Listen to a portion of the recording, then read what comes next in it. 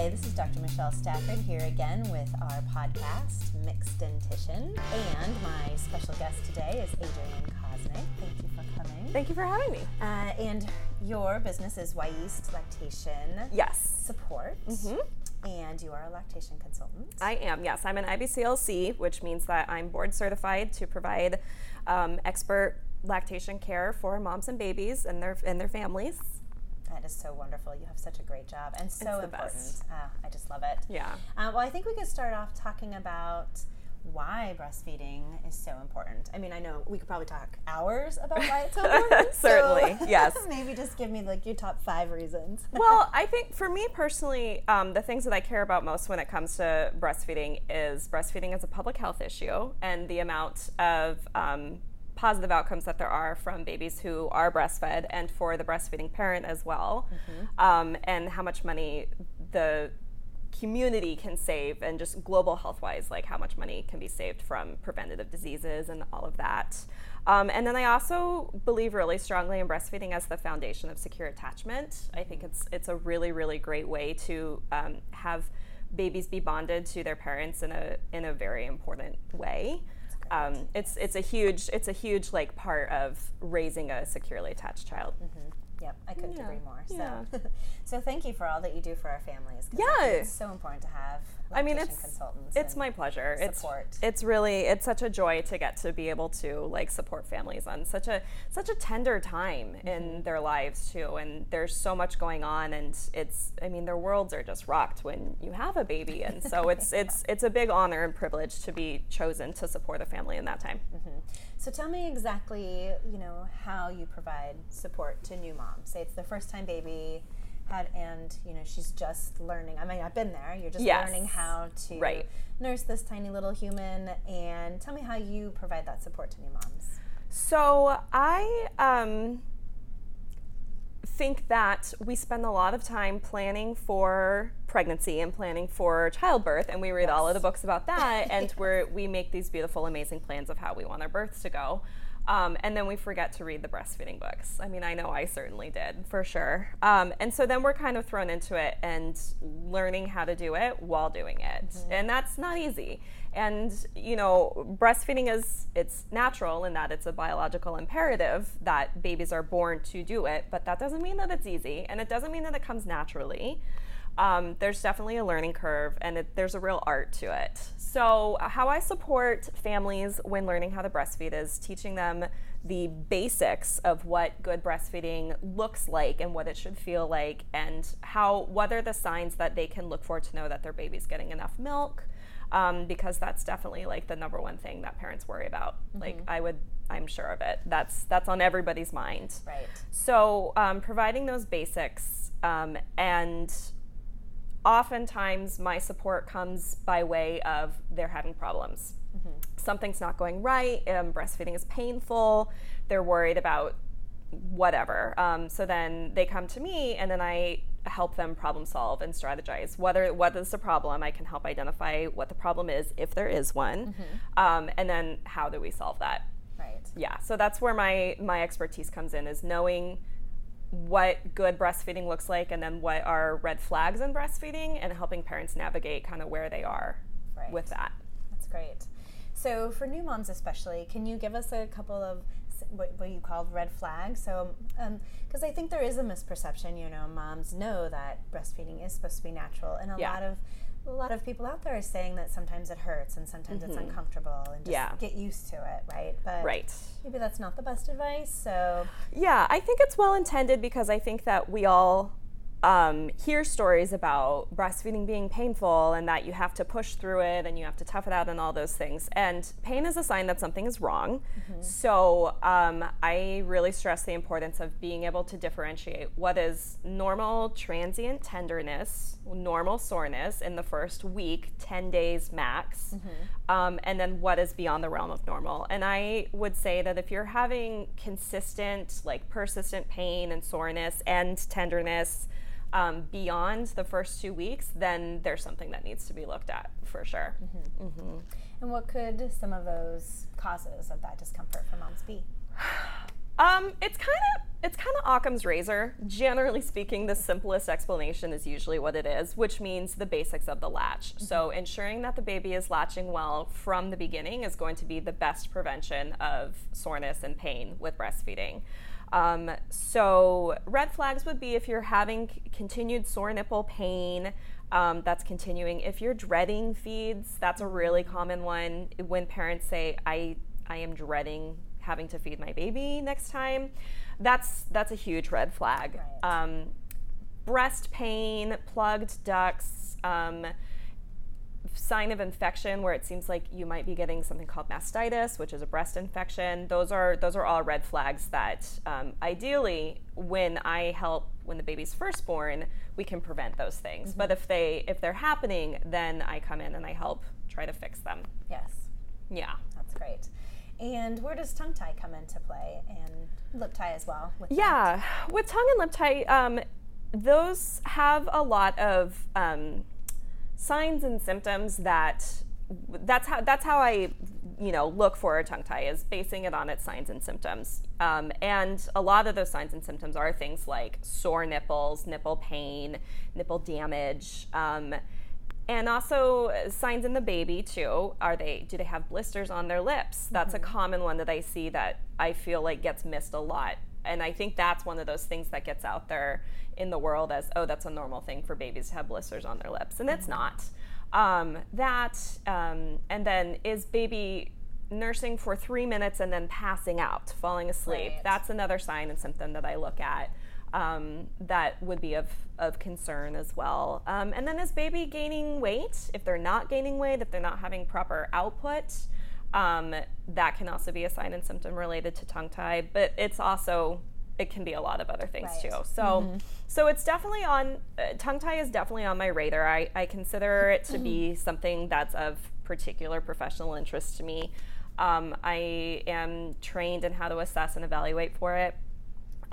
So if a parent comes to me and says they're having these symptoms, and sometimes because they've talked to other parents or they've read on the internet or in Facebook groups and all those things, because we're talking about it a lot, they'll say, I'm concerned that my baby might be tongue-tied. And more often than not, I have a lot of parents say, this provider said that they weren't, or this provider said that it's a slight tongue tie. And so then I have to kind of take all that information and look at it and make my assessment based on my evaluation, and then refer out to the appropriate provider to then diagnose and treat it if necessary.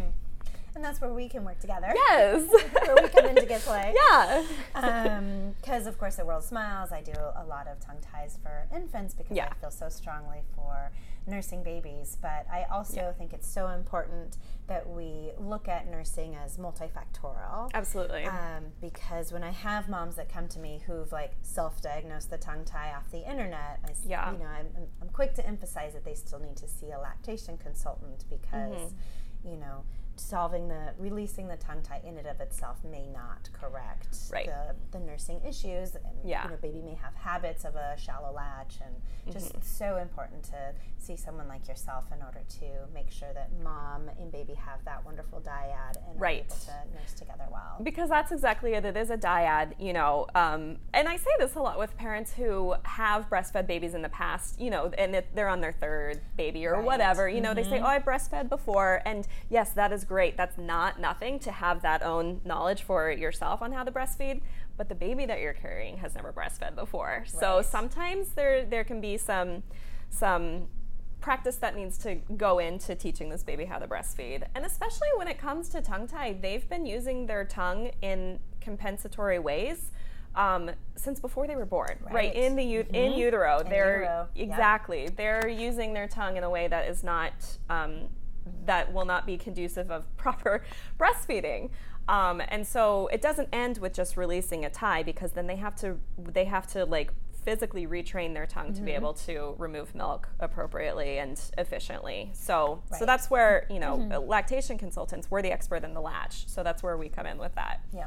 And I think that's so great. And I emphasize with parents, the in utero thing is so great about their tongue tie has been since they were created. Yes. in utero, and so just releasing it, it's a muscle that needs to be strengthened, and so they need to work with baby in special ways in order to strengthen that muscle, to get a better latch, in order to have a better relationship. So. Yes, and I do all of that as well, especially after, if a baby has their tongue tie and or their lip tie release, that I always recommend that they come back for a follow-up, because I can help work through those exercises to really strengthen the tongue. And then I'm also a really big fan of pediatric chiropractic care for babies too, so I refer out for that for pretty much every baby I see. That's wonderful. Whether or not they're tongue-tied. Yeah, I think that's great too. Yeah. I've taken both my children to a pediatric chiropractor, and just to make sure they're all aligned, and I think it helped with not just breastfeeding, but as they grew with growth and development, and that's a whole other topic. It totally is, but that's a nice little like addition to our collaborative team. Absolutely. Definitely. Yeah, I'm a big fan of it. I agree. For any pregnant moms out there with their first baby, what advice can you offer? There is some research that shows that prenatal breastfeeding education is related to breastfeeding duration rates, like longer breastfeeding duration, which is a challenge in this country. We have great initiation rates, but we really struggle with continuing to breastfeed for the recommended amount of time, which from the American Academy of Pediatrics, it's a minimum of 1 year is what's recommended.